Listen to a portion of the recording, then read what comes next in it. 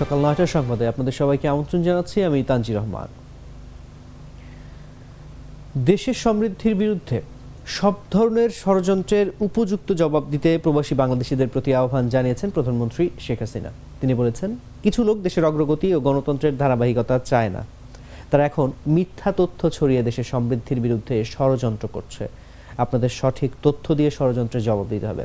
জার্মানির মিউনিখে স্থানীয় সময় রোববার বিকেলে প্রধানমন্ত্রী তার আবাসস্থলে ইউরোপ প্রবাসী আওয়ামী লীগ নেতাদের সঙ্গে মতবিনিময়কালে এসব কথা বলেন। তিনি প্রবাসী বাংলাদেশিরা যেসব দেশে অবস্থান করছেন সেসব দেশের রাজনীতিতে নিজেদের সম্পৃক্ত করতে বলেন। প্রধানমন্ত্রী তাদের বিদেশি নেতাদের সঙ্গে যোগাযোগ করে বাংলাদেশের বাস্তব চিত্র তুলে ধরতে বলেন।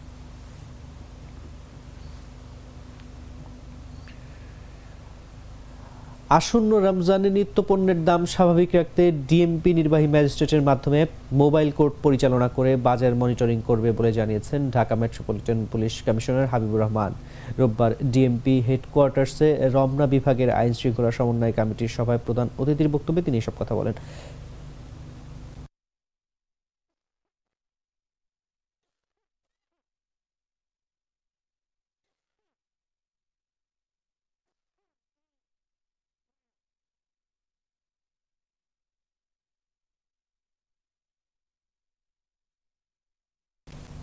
আসন্ন রমজান মাসকে সামনে রেখে কিছু সুযোগ সন্ধানী লোক গুজব ছড়িয়ে দ্রব্যমূল্যের দাম বৃদ্ধি করার চেষ্টা করবে। তিনি বলেন, কেউ যেন এ ধরনের কাজ করতে না পারে সেজন্য সবাইকে সতর্ক থাকতে হবে। রমজানে ভোক্তা অধিদপ্তরের পাশাপাশি ঢাকা মেট্রোপলিটন পুলিশও নিত্যপণ্যের দাম স্বাভাবিক রাখতে ম্যাজিস্ট্রেটের মাধ্যমে মোবাইল কোর্ট পরিচালনা করে বাজার মনিটরিং করবে।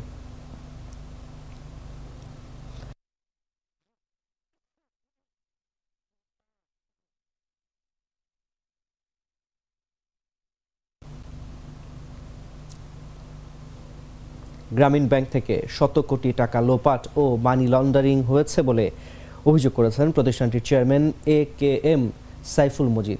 তার বক্তব্যের প্রতিবাদ জানিয়ে নিজেদের বক্তব্য ও ব্যাখ্যা তুলে ধরেছে ইউনুস সেন্টার। AKM সাইফুল মজিদ শনিবার সংবাদ সম্মেলন করে ডক্টর মোহাম্মদ ইউনুস, গ্রামীণ কল্যাণ, গ্রামীণ টেলিকম সহ কয়েকটি প্রতিষ্ঠানের বিষয়ে বক্তব্য দেন। এরপর রোববার গণমাধ্যমে পাঠানো সংবাদ বিজ্ঞপ্তিতে ইউনুস সেন্টার গ্রামীণ ব্যাংকের চেয়ারম্যানের বক্তব্য তুলে ধরে নিজেদের বক্তব্য ও ব্যাখ্যা দিয়েছেন।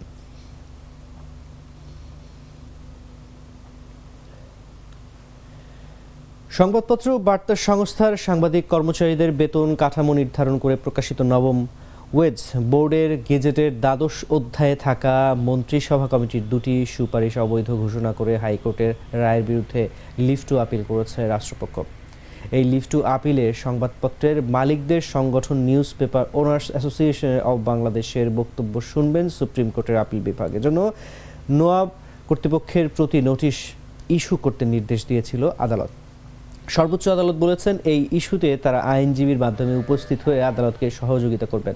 রোববার প্রধান বিচারপতি ওবায়দুল হাসানের নেতৃত্বাধীন আপিল বিভাগে আদেশ দেন।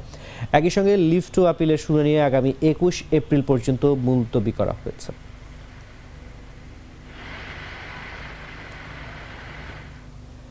দ্বাদশ সংসদ নির্বাচনে হলফনামায় ব্যাংক ঋণের তথ্য গোপন করার অভিযোগে চট্টগ্রাম 2 আসনের সরকার দলীয় সংসদ সদস্য খাদিজাতুল আনোয়ার সনির সিআইবি রিপোর্ট তলব করেছেন হাইকোর্ট। বাংলাদেশ ব্যাংককে অবিলম্বে এই নথি আদালতে দাখিল করার নির্দেশ দেওয়া হয়েছে। একই সঙ্গে তার হলফনামা সহ নির্বাচন কমিশনে দাখিল করা যাবতীয় নথি দাখিল করতে ইসিকে নির্দেশ দিয়েছেন আদালত।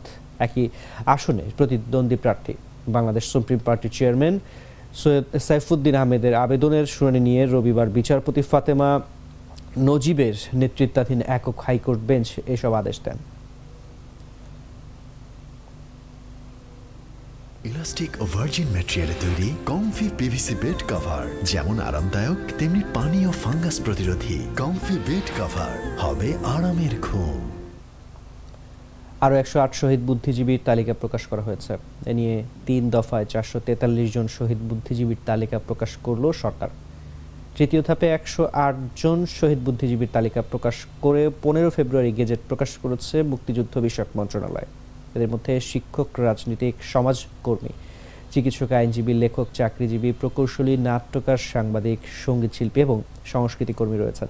গেজেটে বলা হয়েছে, শহীদ বুদ্ধিজীবীদের তালিকা প্রণয়নের জন্য গঠিত কমিটির সুপারিশের আলোকে শহীদ বুদ্ধিজীবীর সংজ্ঞা অনুযায়ী এদের তালিকা প্রকাশ করা হলো। 6 জানুয়ারি মুক্তিযুদ্ধ বিষয়ক মন্ত্রণালয়ের শহীদ বুদ্ধিজীবী যাচাই বাছাই কমিটির সভায় নতুন করে 108 জনের নাম শহীদ বুদ্ধিজীবীর তালিকায় অন্তর্ভুক্ত করার বিষয়টি চূড়ান্ত করা হয়।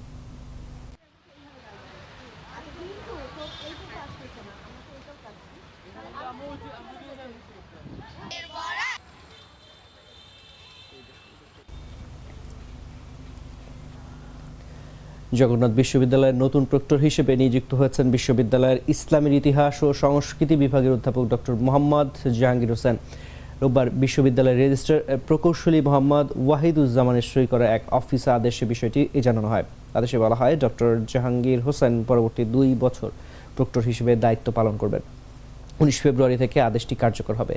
তিনি বিধি মোতাবেক ভাতা ও অন্য সুবিধাদি প্রাপ্য হবেন।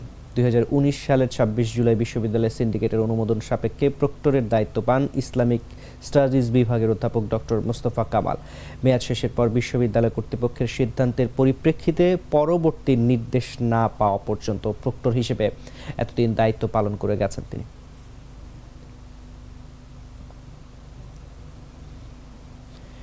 প্রধান বিচারপতির বাসভবনে হামলার মামলা এবং দুর্নীতি দমন কমিশনের করা মামলায় জামিন পেয়েছেন বিএনপির স্থায়ী কমিটির সদস্য মির্জা আব্বাস। এছাড়া রেলে নাশকতার একটি মামলায় তার জামিন নামঞ্জুর করেছেন আদালত। রোববার ঢাকার অতিরিক্ত chief metropolitan magistrate Mohammad Sultan সোহাগউদ্দিনের আদালত প্রধান বিচারপতির বাসভবনে হামলার মামলায় 10,000 টাকা মুচলেকায় মির্জা আব্বাসের জামিন আদেশ দেন। অন্যদিকে জ্ঞাত আয় বহির্ভূত সম্পদ অর্জনের মামলায় ঢাকার বিশেষ জজ আদালত 6-এর বিচারক মইজুরুল ইমাম তার জামিন মঞ্জুর করেন। মির্জা আব্বাসের আইনজীবী মহিউদ্দিন চৌধুরী জাগো নিউজকে বিষয়টি নিশ্চিত করেছেন। গত বছরের 31 অক্টোবর রাতে নাশকতার এক মামলায় ঢাকার শহীদবাগ থেকে মির্জা আব্বাসকে গ্রেফতার করে মহানগর গোয়েন্দা পুলিশ। এরপর থেকে তিনি কারাগারে রয়েছেন।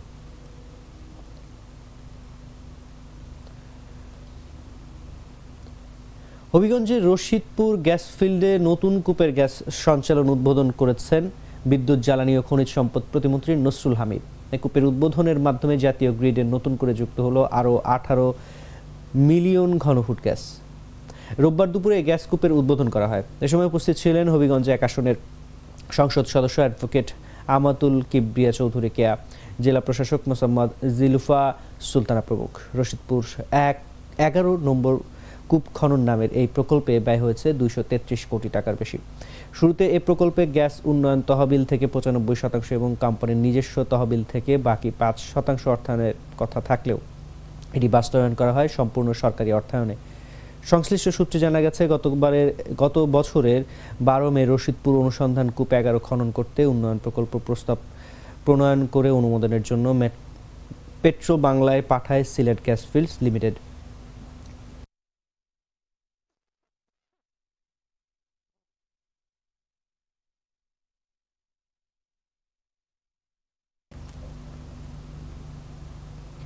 এশিয়ান ইনডোর অ্যাথলেটিক্স চ্যাম্পিয়নশিপে প্রথমবার অংশ নিয়েই রৌপ্য পদক জিতে চমক দেখিয়েছেন বাংলাদেশের জহির রায়হান।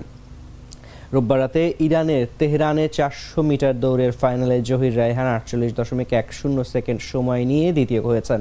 প্রথম হওয়া ইরানের অ্যাথলেট সাজ্জাদ আঘাইয়ের টাইমিং 47.95। 400 মিটার দৌড়ে জহির রায়হান গত শনিবার হিটে প্রথম হয়েছিলেন 48.84 সেকেন্ড সময় নিয়ে। সদ্য সমাপ্ত 47তম জাতীয় অ্যাথলেটিক্সে 400 মিটারে প্রথম হওয়া জহির সময় নিয়েছিলেন 47.76 সেকেন্ড।